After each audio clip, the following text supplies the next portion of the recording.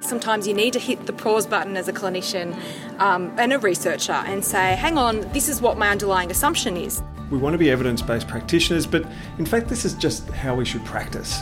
Ethics is every part of every clinical decision that we make. And what it is that we do is we make lives better. Welcome to Speak Up, the Speech Pathology Australia podcast. This podcast series highlights conversations with esteemed contributors in the speech pathology space. We explore key issues in the profession in a short and easy to listen to format.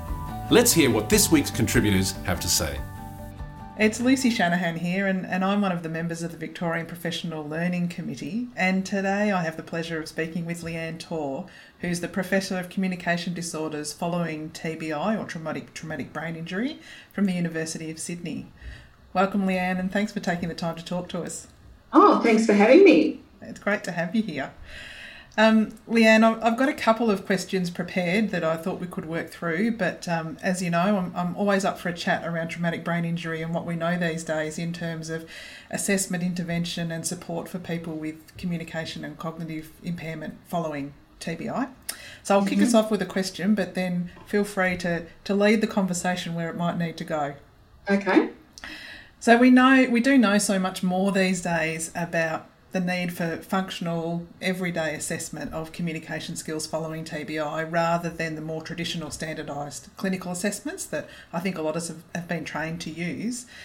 What are the key things that you wish every speech pathologist knew when it comes to assessing communication impairment post-TBI? Well, I think the very first thing is don't rely on standardised tests. I think if there was one take-home message from this chat we're having is there are so many other better ways to work out how a person with brain injury is functioning at the moment and how we can help them. And the sad truth is we know that people do rely on standardised tests, and I've done that myself when I've seen people with brain injury. It's kind of a safe option. You know, you've got your test battery there and you can just work through it and you don't have to sort of think too much about it. But I think in addition to doing standardised tests, I'm not saying don't do them. I think we do need some standardised tests when we're assessing people, but there are many other ways to look at how we can assess somebody with a brain injury. And in thinking about how to do that, I think there are three main areas to think about. One is to always include some kind of task where you're asking the person to produce connected discourse and to have some focus on discourse assessment. And that's something we all know. It's harder to do, but if you don't even record someone doing some discourse, then you know you'll never know the answer to a question like how well are they putting their ideas together? Are they logical? Are they connected? How are they going with interacting with other people, looking at their pragmatic skills and that kind of thing. So I think looking at having some kind of discourse task in your assessment protocol is really important. And I think my life's legacy so far has been to really think about how can I include family and friends in the assessment. And that also doesn't come naturally to us as speech pathologists. I don't remember being particularly trained to do that when I was a student many years ago. And so my challenge from that point of view was always, well, what do I do with them? You know, like, do you get them in and they sit in the back corner of your office and then you sum up at the end? That's sort of what I used to do a lot in the early days of being a clinician, whereas now I would have them at the table. And I would actually be getting them to talk to the person with brain injury and looking at what's going on, or even better, me leaving the room and recording them talking to each other and seeing what's happening. And, you know, there are some good tasks that we've developed now that you can do that. And so that's something that I do talk about and that we've continued to develop is how do you include family and friends in the assessment. And I think the last area that once again, it's sort of it sounds so common sense, but it's learn about the person's life. Learn about who is it you're actually dealing with, who are their family, what are their interests, what were they doing before they had their injury, what do they want to do now. That's just absolutely critical and central to what we do when we assess someone, particularly when we're looking at cognitive communication. And we have some really nice, quick assessment tools to help us answer questions like, what did they do for work? How are they getting on at home? Are they able to get themselves onto the bus? And you might think, oh, that's a bit occupational therapy kind of focused. But it's really important that we know those things, so that if getting the bus is a really important skill, what communication do they need to be able to do that? So I think being able to situate what you're doing within the picture of that person's life and really getting to know them and what's important to them sets you up for doing a much better assessment than just running them through some standardised tests. Fantastic, thank you. I think they're really great tips, and I'd certainly say from a very practical perspective, they give you as a clinician so much information about the person and their communication environments and their needs to help drive intervention. Yeah, it's just really important. And I think we can just get in this trap of knowing what we want to find out from a language point of view, or whether they've got dysarthria, and they're all important things, what their word finding skills are, but you can do all that in the absence of that knowledge and end up with an assessment that doesn't mean very much. Absolutely. And thinking about intervention, one of the things that interests me at the moment is the evidence base that we've got around group-based intervention for people with cognitive communication impairment is growing significantly at the moment, and there's some really great projects that have been completed that really shows the evidence in working in a group with people with cognitive communication impairments post-TBI. Why do you think group-based treatment approaches really benefit people with cognitive communication disorders?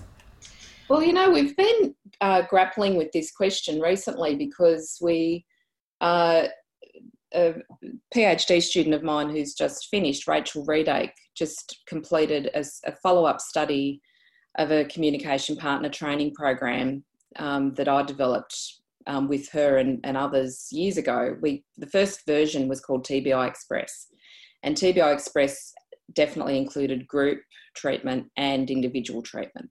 People would all get both. But we wanted to adapt that to a version. We had some feedback from some clinicians saying it's really hard to get a group together. So it'd be really great to have a version that we could just do with the person with brain injury and their family on their own, no group.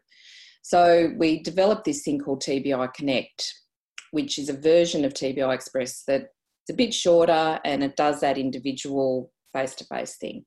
And it certainly has had positive effects, and Rachel has published all her work now, so that's all out there. But we did notice that the maintenance wasn't quite as good as what it was when we did TBI Express, the maintenance of the effects. And we're wondering whether there's something inherent about being in the group that just boosts you that little bit more and maybe helps you maintain your results a little bit longer. And so in thinking about, well, what is it about a group? I think first and foremost, we're working on social communication, and a group is social, right? So it's the whole thing about arriving, you're greeting, you're all sitting down, you're having a laugh. There's a lot of solidarity developed. If you run a good group, that group becomes a support for each other. And what we found in some of the groups that we ran with TBI Express, those people developed friendships and networks that persisted after we'd finished the training, particularly for the family members. So with TBI Express, we had both the family and the person with brain injury in all the sessions. And the family members really benefited from that concept that it's not just, this isn't just happening for me. I'm not dealing with this issue. I'm not the only one in the world dealing with this issue. Other people are having these issues. And that immediately makes it a bit better to deal with, because A, you're acknowledging that, and B, you can problem solve with others to figure out, well, how do you deal with it? when they're really angry and cranky, or how do you deal with it when they won't stop talking? What do you do? And so the group was definitely greater than the sum of the parts. And so that problem-solving element, the solidarity, the fact that natural feedback happens in a group. It's not the clinician saying, oh, no, let's try that again. They would get natural feedback from other people in the brain injury group to say, actually, I don't get what you're saying, or they'd cut them off because they'd talk too long, so it was just natural feedback. I think being in a group also helps a person re-establish their social identity of who they are. And when they're in a therapy session with us, doesn't matter how positive and lovely we are as clinicians and open and sharing, we're still a clinician and they're still the patient. And it's very hard to shift that social role. Whereas when you're in a group and you're with other people, you're with others that are like you, and you're more likely to be able to develop a sense of who you really are. Who do I want to be in this group? And we work on that in TBI Express too. Like, if who you are now isn't what you really want to be, how are we going to get you to that person that you want to be? And it might be a new person. It might be a different person to who you were before the injury. So there's that sense of developing your identity, I think, in a group that's much easier to address in that situation. And I guess the last thing I'd think about in terms of groups is that they are naturally pretty fun. I mean, people do laugh and joke and send each other up, and you've obviously got guidelines about what you're happy for people to do in a group, but there's just this natural banter that happens, and joking, and that doesn't tend to happen as much when we're doing individual sessions with people because of that role boundary that we've got. So I think they're just fun. So people, if you're having fun and you're relaxed, I honestly think you're open to learning more and remembering more about what you're doing. And you're more likely to have a go at doing it out in the world too, because it was fun doing it the first time when you did it in that group. So there's lots of benefits to groups. So it's not always possible, but I think if you're able to manage putting a group together, I think it's a great advantage to everybody. Fantastic. I just think from my own experience, I couldn't agree more that some of the best outcomes that you see with people is based from the group interventions that they've been able to participate in. I genuinely think it helps build people's confidence, their sense of identity, and if possible, when you can run groups outside of the traditional clinic setting. I've been known to run groups in a pub over a game of pool if that's what's needed. That just cements for people, I think, also that emotional memory of their ability to participate well in conversation and to communicate their needs in an everyday setting, and I think that's invaluable. I'd agree with you. I was involved and still am involved with a researcher in the United States called Louise Keegan, and she did groups in the community in North Carolina. And the group members chose where they would want their next group session. So she did groups in bowling alleys and coffee shops and all sorts of places, but still managed to record what was going on. So we worked out some measures that she could take. And she had some students with her when she was running these groups. And the groups ran for years. And people would come and go, and they wouldn't always come to every group. But it really gave people the opportunity to practice their communication, because the other issue is a lot of these people are really socially isolated. So it might have been the only time in the week that they actually got to talk to somebody. And to figure out, some of the guys wanted to learn about how to date and how to approach a girl, and so that was something that they did in the group. So it wasn't only the place of where they'd have the group that the participants would decide, but also what kind of things, what kind of goals. So, using goal attainment scaling and having each person focusing on what's important for them. For one of the guys, it was not touching the girls, 90% of the time. So, which was achieved. We managed to get that one right back so that he wasn't touching people unless he asked them first. So it's a great opportunity to work on socially motivated, intrinsically meaningful goals for that person. Yeah, absolutely. And you've touched on their, I guess sometimes the creativity needed, or the trick sometimes in actually gathering our outcome measures and how we can collect data in those really dynamic and fluid environments. Have you got any tips or suggestions for outcome data that people might be able to? Well, I think for that group experience really told us that the goal attainment scaling was the primary best way, because we could sit down with the people individually and figure out what was meaningful for them and what would have the most impact on how well they interacted in their conversations. And that wasn't a hard thing to, at the end of a group, wherever they were, Louise and the students could sit down with the person and say, well, how did you think? And it's only a 5-point scale. And it's like, have you met the target? Do you think you did a bit better, or do you think you did a bit worse? And having a clear description of what that target might be really helped people focus on it. They knew that they had those goals, and, they might only have one goal that they can focus on. They might have 3 goals they can focus on, depending on how, with it they are and being able to manage thinking about goals. But that was the key way to really focus on outcomes. And we found, and you can do, if you so desire, you can do statistical analysis to say, well, actually they are better. They are reliably better now than they were when we started this 6 weeks ago on that goal.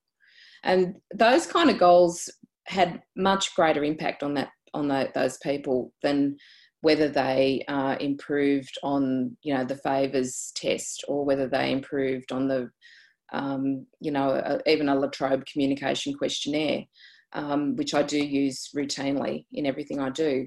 But the goals were that so much more personally meaningful. So I think as an outcome measure, that if you only went out to try one, that'd be what I'd do. Yeah, absolutely. And I think the goal attainment scale fits really nicely with the ongoing philosophy of cementing the work that we're doing in meaningful tasks, activities and outcomes for the person with the TBI. Leanne, thank you so much for taking the time to chat to us today. You've got a wealth of knowledge, and I think you've shared some really practical tips that I think lots of clinicians will be able to take away and put into their everyday practice. So thanks for your time. Oh, thank you so much, Lucie. It's been lovely talking to you, and I could talk about my work all day. So that this has been a lot of fun. So thank you very much for the invitation. Thank you. We hope you enjoyed this week's conversation. Remember to subscribe to the podcast and share it with your colleagues. Thank you for listening, and bye for now.